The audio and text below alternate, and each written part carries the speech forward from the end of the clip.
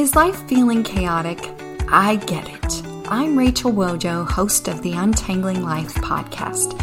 Don't miss the passionate encouragement and faith-based resources you need to help you clear your head and calm your heart.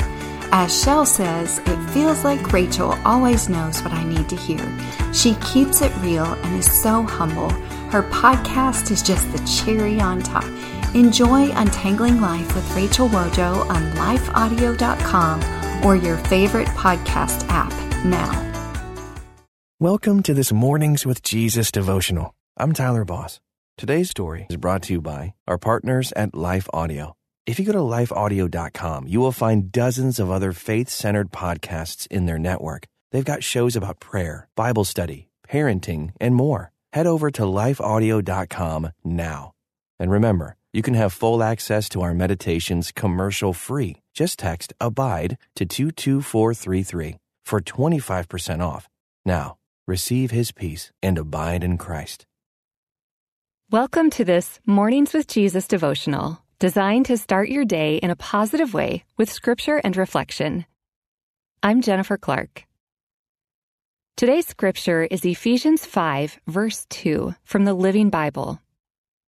Be full of love for others, following the example of Christ, who loved you and gave himself to God as a sacrifice to take away your sins. And God was pleased, for Christ's love for you was like sweet perfume to him. This story is from Grace Fox.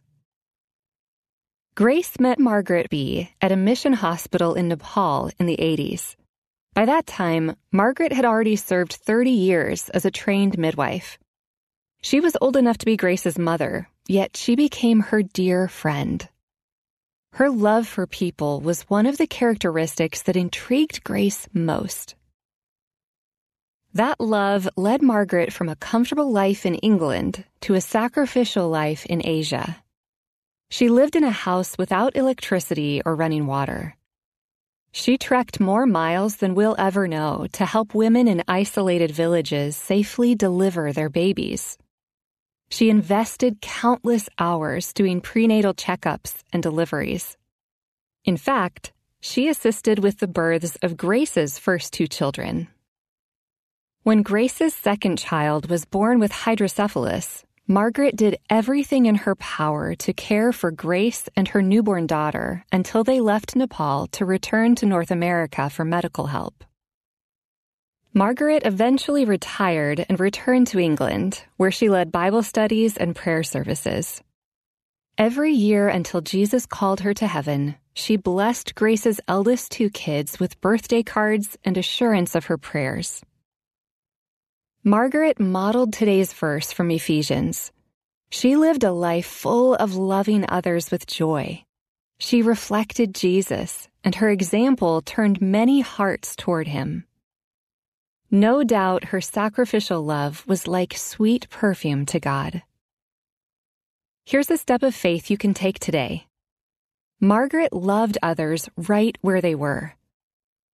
How might you love others right where you are today?